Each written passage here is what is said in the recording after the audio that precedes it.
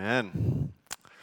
Good to be able to worship with you all this morning. As we gather for worship, it is indeed just a sweet thing for us to be able to do. As we've been celebrating the Advent season, we've been thinking about all that Christ has accomplished through his coming into the world. And one of the things that's very tempting for us to do is just to say, that happened, that was nice, let's just move on. In fact, our culture moves on very quickly. You take down everything very quickly, and it is put out of your mind. And yet, as New Year's rolls in, we often are thinking about what's next. This entire next year, how can I build the plans for what I'm going to do to become a better person, to have goals for my business, have goals for my home, for my church, whatever it may be. This is very natural and even right for us to do, to think about the future, to start to think about what is next. In fact, this is actually built within the Advent season, is to think about Christ came, but he's coming again. And so this morning we're going to be looking at the future coming of Jesus, to be reminded that we're not just left to think about the future on our own, anything you might want to think, but in fact our minds are shaped and formed to say, you don't need to think like everyone else. You can think the way the Bible teaches you to think. And that, in fact, impacts you greatly today, the way you think about the future. We do think about the future very often. We do think about everything that is coming. We think about our goals financially, the house we want to buy, the next house we want to buy, our college goals if you're coming up through high school, the things that you want to do and see in your home, the things you want to see in your business, the things you're trying to work on with your kids. We have these goals that you're constantly working towards, and this isn't just a random thing. This is something God placed within you to say, where am I heading and why? And we are not left without information about what to think about the future, about what goals we should have, about where we should be placing our minds in these areas. And yet often we act almost like we are. We start to think about these things and we become somewhat hopeless about it. To start to think, well, it's just up to me to figure that out, like that's coming, but that's so distant and vague, I don't know what to do with it. And there are many, many reasons we do this. And in our world, there's things that kind of combat our thinking about the future and hope, because we look at the world around us and it is rather bleak at times. More in other areas of the world than even our own, but even as we look at our world, there are certain hopes we have that just aren't lining up. You start to look at even just the way that our society is structured. There's things that maybe we thought were heading the right direction that aren't heading that way anymore. You say, why? Why would our culture abandon some of the fabrics of society that reflect biblical morals? I liked where that was heading, but it's not heading there anymore. Why? It becomes rather discouraging. And you start to look at even just the divergence in political views, the way you set up a government, and it can become overwhelming and discouraging. You look at even the way that people interact with each other, it starts to become discouraging at times. Is this the way life really is? And we look out at all of these things, and it can get us to a place where we start to become very, very discouraged to the point that we even find ourselves cynical about it all. I don't care anymore. I'm just going to hold on and wait till the end, but right now I'm just kind of hunkering down. And even if we think that this is not where we're at, oftentimes we don't realize just how devastating this attitude of cynicism really is, especially within the church. And many of the different authors would push back regularly on this to say, this is not the way you're meant to think. And yet this sneaks in this cynical attitude. We start to begin that there's a loss of belief in truth in general. We start to say, this is so difficult, I don't know what to believe anymore, even when the Bible is fairly clear. We start to believe that there's a loss of hope in the world around us, our society, even in our own life. What's the point? I've tried this before. What's the point?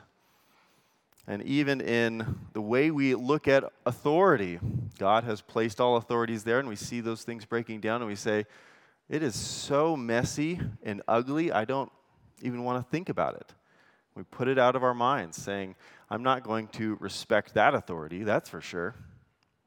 and we come back to it again and again. And this is that cynical attitude that starts to slowly set into our hearts. And yet, as the Bible talks about the future, it doesn't allow us to set into this type of place. In fact, it gives us this picture of the future that makes us very different than the rest of the world that is allowed to go to this place of depression and cynicism and discouragement that says it doesn't even matter anymore.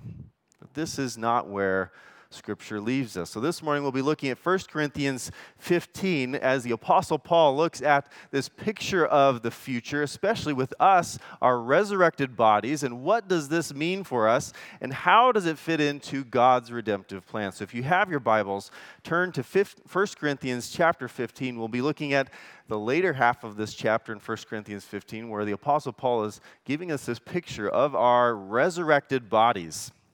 So if you're able and willing, would you stand with me for the reading of God's Word? We'll see what the Apostle Paul has to tell us here. This is God's Word. He says, I tell you this, brothers, flesh and blood cannot inherit the kingdom of God, nor does the perishable inherit the imperishable. Behold, I tell you a mystery. We shall not all sleep, but we shall all be changed. In a moment, in the twinkling of an eye, at the last trumpet, for the trumpet will sound, and the dead will be raised imperishable, and we shall be changed. For this perishable body must put on the imperishable, and this mortal body must put on immortality. When the perishable puts on the imperishable, when the mortal puts on immortality, then shall come to pass the saying that is written, Death is swallowed up in victory. O death, where is your sting? Victory. O death, where is your sting? The sting of death is sin, and the power of sin is the law. But thanks be to God who gives us victory through our Lord Jesus Christ. Therefore, my beloved brothers, be steadfast, immovable, always abounding in the work of the Lord, knowing that in the Lord your labor is not in vain. This is God's word. You may be seated. Let's pray as we come before God's word in this passage. Father God, we do thank you that you have not left us without anything said about the future.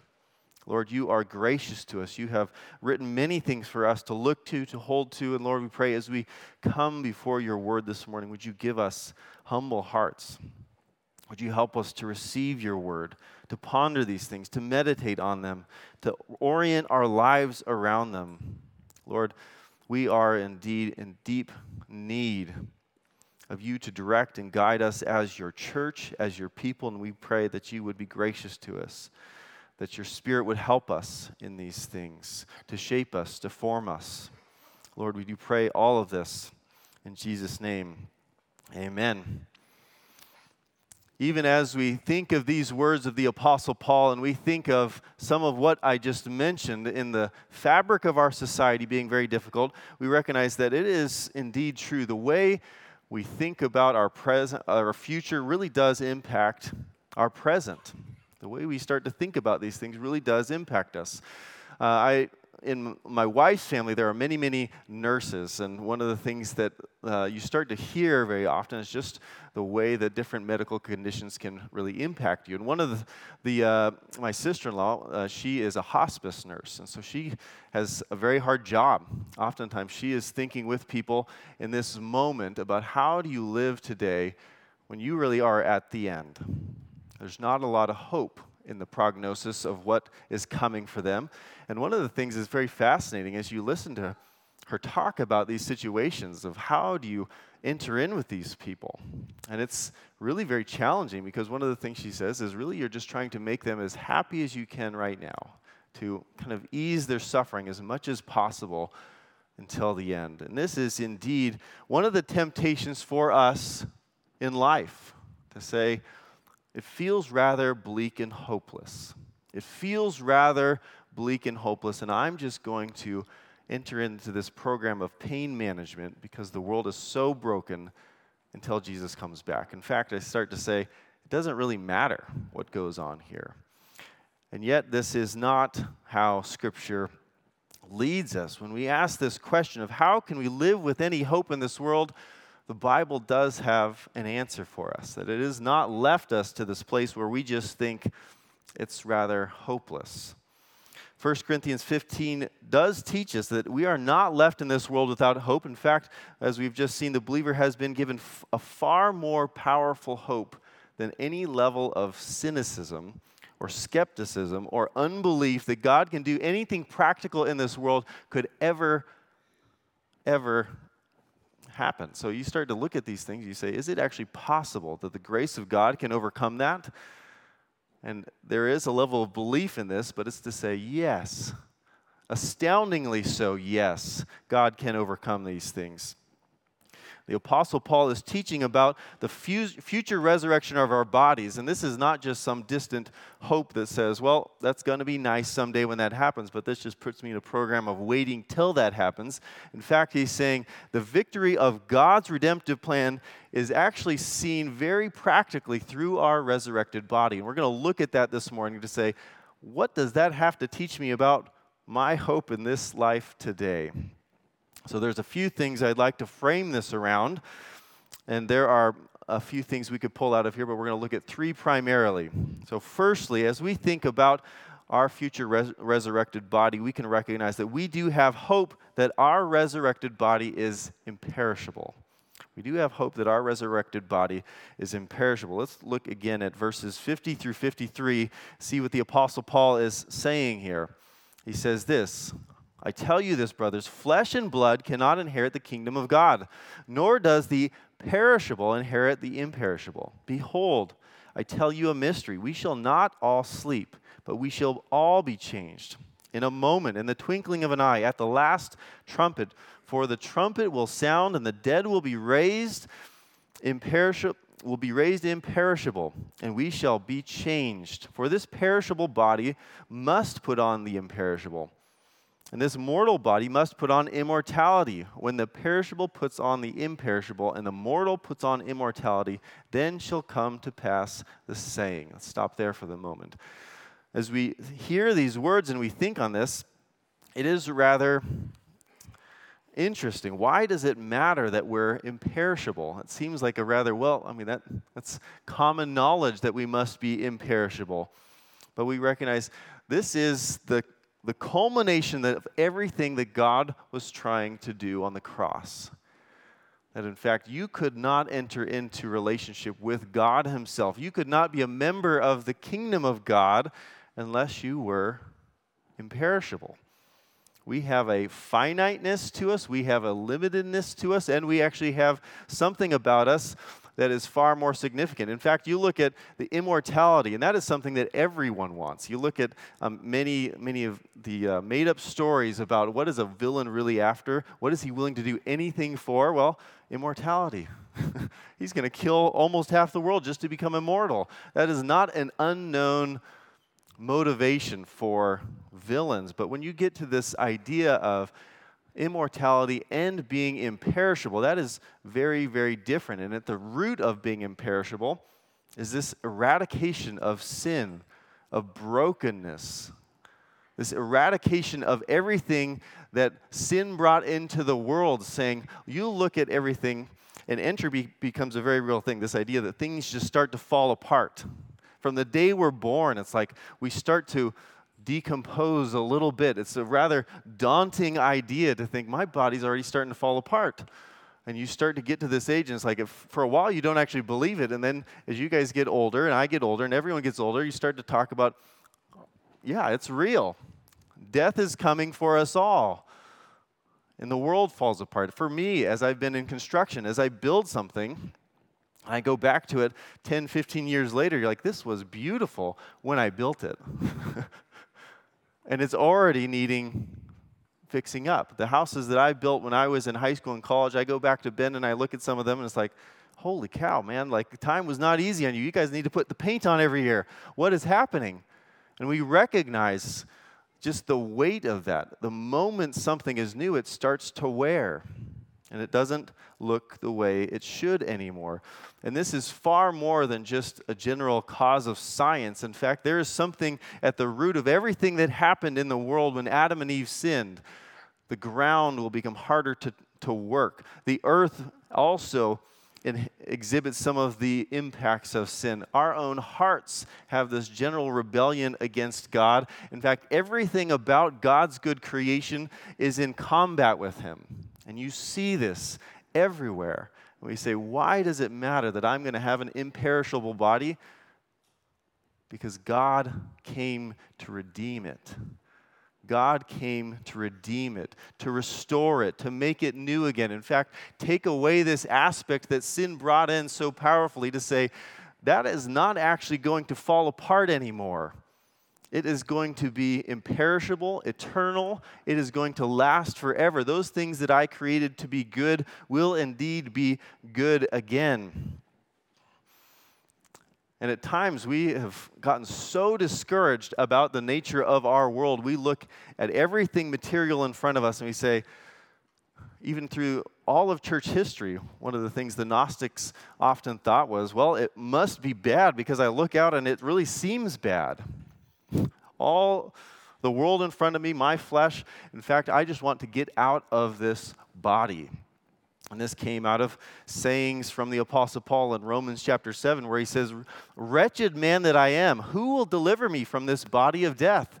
A very common way of thinking for us in the church to think, I just need to escape this world. I just need to be a spirit with God. I just need to get away. And yet that's not even what the Apostle Paul was hinting at there. One of the things that many Reformed theologians will argue this again and again is to say, what are we after? God is going to redeem and renew our physical bodies. So what is it talking about that you must be spiritual? He's not saying a disembodied spiritual being that's just floating around in the ether. No, he's saying you will be completely dependent upon God's Spirit. Living in a spiritual way, as the Apostle Paul often talks about. Do you walk in the natural way or in the flesh, or do you walk in the Spirit? This is not saying that your body will not be here. It is saying walk in the way God has made you to live in perfect fellowship with me. This is the way you are meant to live. This is the way you are meant to walk. And we are starting that work today. Put to death those old things. Live in the Spirit. This work has already begun to say, walk in a spiritual way. Live in a spiritual way. This will be the way you're living for all of eternity in your resurrected body. That resurrected body is a very real thing. So we wait eagerly, as the Apostle Paul says just in the chapter early in 1 Corinthians. He says, not only the creation, but we ourselves who have the first fruits of the Spirit groan inwardly as we wait eagerly for adoption as sons, the redemption of our bodies. Redemption. This language of redemption is full throughout Scripture. To say, we're not throwing it away. It is being redeemed. It is often tempting to think that our hope is merely otherworldly. Yet it is this world that God has purposed himself to redeem. This is the redemptive plan. God saying, sin entered this world and I will redeem it. I am coming for it. Notice our future hope is not just focusing on me, my own eternal destiny, my own eternal plans and purposes, but it is saying, your kingdom come here. God, I'm aware of all that you're after in this great redemptive plan, and that is where I fit within God's redemptive plan.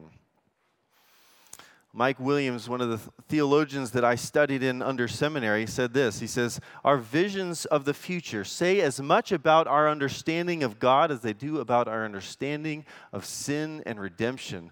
And oftentimes as we think about the future, if we think about God as being kind of distant, impersonal, far away, we think of our sin as being abstract, not having to do much with what we do day to day, our lives will show that. The way we think about the future and about God and about sin and all the things we're talking about really impacts the way we live. And if we allow ourselves to think that God is going to just redeem us separate from this world, we abstract the purposes of God and the purposes of our own life, and it becomes meaningless, worthless. What's the point if we've all of a sudden taken it out of everything that God has said He's going to do? We say, well, I don't actually want to have anything to do with your redemptive plan. I just kind of hope you just take me away. Get me away from all this. It's too hard to work on this. It's too difficult. I don't know how to fix it. I don't know how to make it right. And this is a good place to be. Why? Because you serve a God who does know how to fix it, to make it right, to redeem it, to restore it. Far more difficult to do than to just say, I'm done with it, I'm moving on. Far more difficult to do. I remember one of the companies that I worked for when I was doing construction. It was a pretty hard place to be. It had a very hostile, just a hard relationship with coworkers, just a kind of a difficult culture around everything. Pretty much everything that they did was just a hard culture. It's just foul language, just hard on one another. And so I've been in different companies, and it was a stark contrast in this place. And one of the projects we were working on was building this cell tower, erecting it up on one of the buttes in Oregon. And so we're building the building and the cell tower itself. And so it's kind of on the side of this hill. And one of the things we'd have to often do is bring out different dump trucks because you had to haul in your junk and get it out of there. You couldn't really get a service to come do this.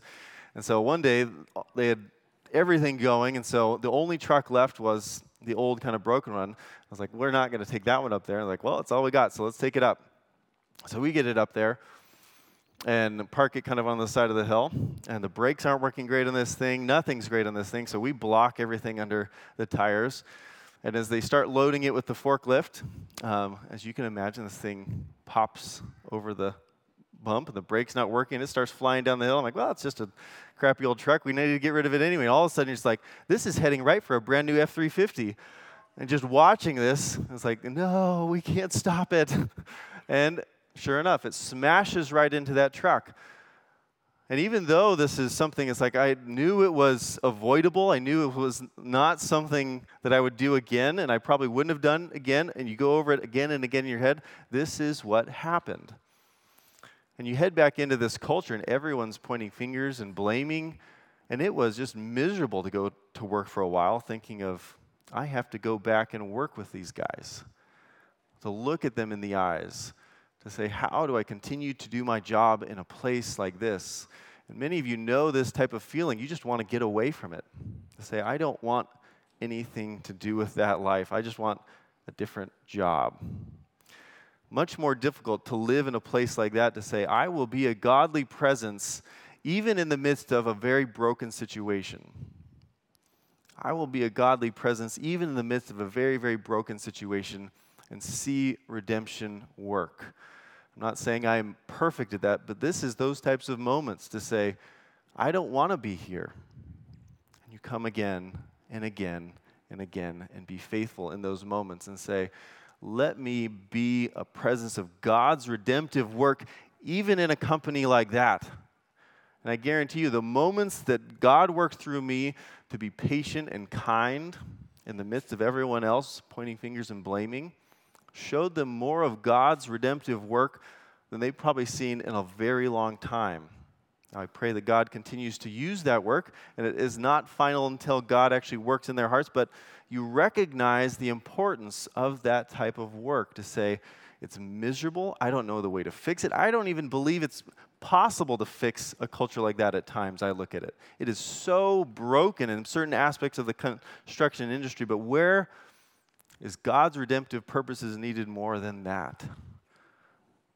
So there is indeed plenty of work for us to do as we think about those types of places in our lives that are tempting to just say, it doesn't matter. It's impossible. It's worthless. So we have indeed hope in a body that is imperishable. We do have this hope. But we also have hope that our resurrected body declares the extent of God's victory Our resurrected body declares the extent of God's victory. Let's go back again and look at verses 54 through 57. Picking up in 54 again, it says, "When the perishable puts on the imperishable, and the mortal puts on immortality, then shall come to pass the saying that is written, Death is swallowed up in victory. O death, where is your victory? O death, where is your sting? The sting of death is sin, and the power of sin is the law. But thanks be to God who gives us victory through our Lord Jesus Christ." Seems like such a familiar statement that we hear here from Isaiah. Death is swallowed up in victory. Oh, death, where is your sting? The resurrection of the body shows us that God did not abandon what he came for. You start to see through the incarnation, through Jesus entering into the world. This is not just him saying, I'm coming in to pull you out. He's starting to say, I will be in this world with you because this is my creation. It's mine, and I'm coming back to it. And I'm going to do anything that is necessary to redeem it. The incarnation, the death, and the resurrection shows much more than Christ was a real person who's powerful enough to defeat death. Oftentimes we just think, well, that's just a signal that he's powerful. Oh, that just shows that it was real in history. And yet it means far more than those things. It starts to show us that his redemptive plan has to do with this world, has to do with this body. In fact, Jesus died and he was resurrected, and he comes before his disciples, and he's standing in a body. And the Apostle Paul has just made a very full argument through 1 Corinthians chapter 15 that just as Jesus was resurrected, so will you be. And all of a sudden you start to see that's the work that he's after. To redeem this body of death. To redeem this body that I think is irredeemable. This world that I think is irredeemable. God is actually after this. Oh, death, where is your victory? Oh, death, where is your sting? God has not just left us. God has come to overcome sin, is what he's saying. He's come to overcome sin, the condemnation of the sinner before the law of God, all the things that sin brought into the world. We stand before God condemned, and there is no way around that other than God paying the full price. This is where you can become immortal. You can become imperishable. You can become perfect as God created you to be once again. You can become in perfect fellowship with him once again. You can live the way you were meant to live. And we look at all of this and we say, this is the work that he accomplished through the resurrection. This is the work that he's going to accomplish. And it doesn't say that Jesus abandoned it. In fact, it says, you look at sin and death and all that it brought, how would it be a victory if God was forced to abandon it all? How would it be an absolute victory? He would be looking down and saying, I can't do anything for that world that I created. It's destroyed. It's ruined. You would look in and say, did he really win? If he was forced to give it up? No, he doesn't do that. He says, that's my world. Sin is not going to take it over. Sin is not going to corrupt it. In fact, I'm going to do everything necessary to be able to turn to death and sin and say, death is swallowed up in victory. Death, where is your victory? Death, where is your sting? There's no power that you have left. The final enemy to be defeated is death. And Jesus said, it's done. I've defeated it. And now there is a different nature to our life. We are not on death's door, on the hospice care, so to speak. In fact, we have a very different outlook in life because of this verse on our resurrected bodies. Jesus is saying it is different for you, believer. It's very different for you as you look at this world. The significance of sin being destroyed, absolutely, completely, totally. There will not be one portion of God's creation that reflects sin and death anymore. As sin is like a parasite, it gets into every nook and cranny, and you look out at the world and you see just how pervasive it is. It is everywhere. In fact, if we were all to sit down and look at the broken aspects of our world and our lives and everything in it, we could come up with list after list after list after list to say, there is no end to the corruption. There is no end to the brokenness of governments. There's no end to how people don't do the things they're supposed to do. There's no end to the way that friends treat friends horribly, to how spouses cheat on their own spouses, to how business owners act immorally. It goes on and on and on, and we can say, is it really possible? And right here, Jesus is saying, it's not only possible, it's been eradicated. Sin has been defeated. Death has been defeated. In fact, the extent to which you have seen the effects of sin carry out into the world, it's mine. I'm taking it back, and I am cleaning it up. God is surely going to cast sin out of this world forever, and this reflects the sovereignty of the God that you and I read about in Scripture. When we think about the God who can move mountains, when we think about the God who can create humans from nothing, just from dirt, when he can create the whole cosmos and keep it all running properly. I mean, these are the things that non-believers look in and they just scratch their heads. They say, we don't really get it. How does it work? We're pretty smart, but we don't get it if we're honest. It is unbelievable, the power of our God to enter in and do the things that he would do. He would even do simple miracles, as we studied the book of Mark before Advent series, and people are looking in just on these simple miracles of restoring something like vision.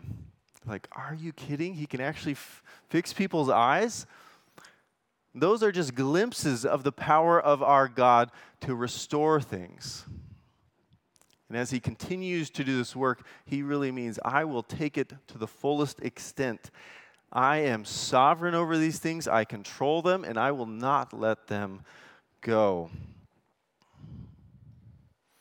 And as the Apostle Paul says in earlier chapters of 1 Corinthians, a familiar verse, he says, what no eye has seen, nor ear heard, nor the heart of man imagined, what God has prepared for those who love him.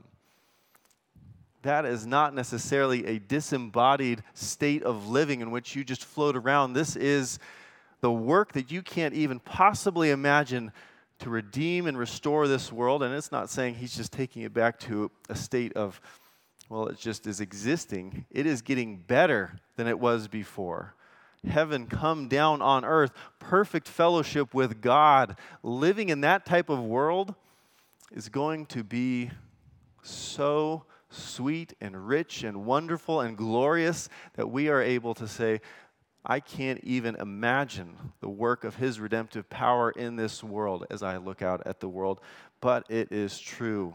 And as the Apostle Paul says, thanks be to God who has given us victory through our Lord Jesus Christ.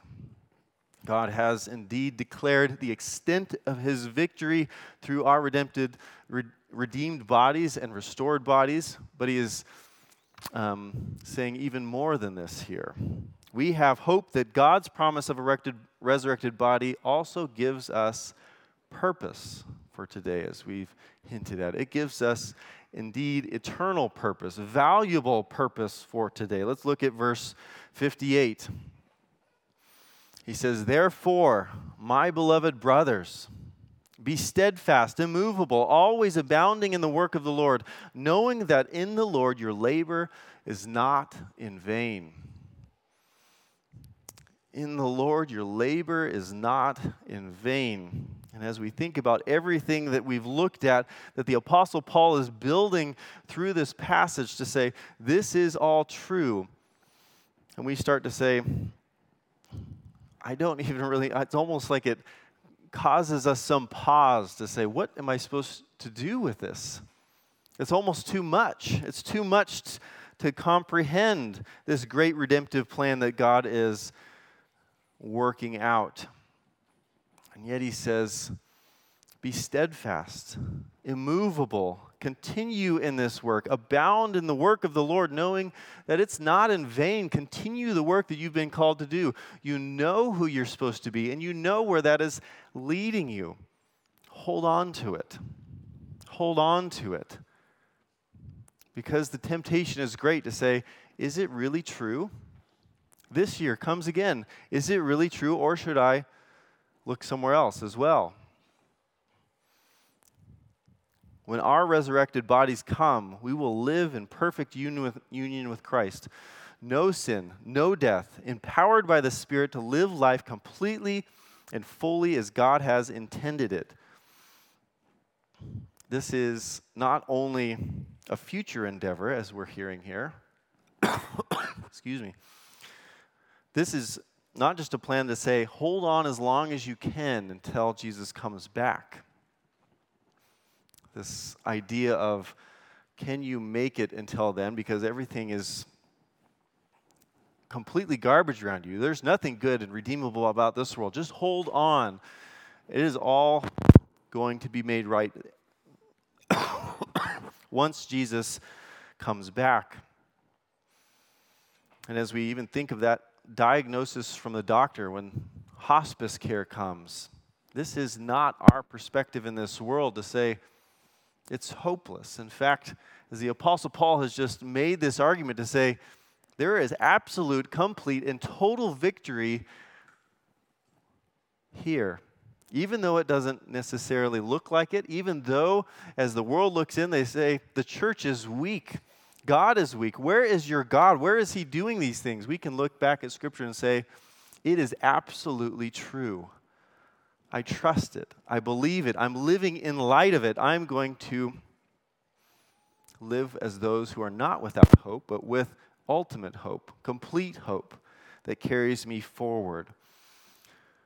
So as we seek to do certain things, as we seek to form our homes, to raise our children, we're not saying that these things don't matter. They have an eternal purpose, a redemptive purpose, to say, from the moment your children start to grasp the concept of their own free will, sin starts to become very, very evident. And you say, the work that I'm doing to shepherd and disciple these kids matters. Your labor is not in vain here. This work is indeed very, very important. And it is something we should be willing to spend time on because we say, this is the world that God is redeeming. I'm going to spend the time there. As we think about our own jobs, as we think about our society and communities and say, is it possible to do work that will actually have any element of influence here? And I've been in some of the hardest places to work, as many of you have, and you look out and you say, what's the point?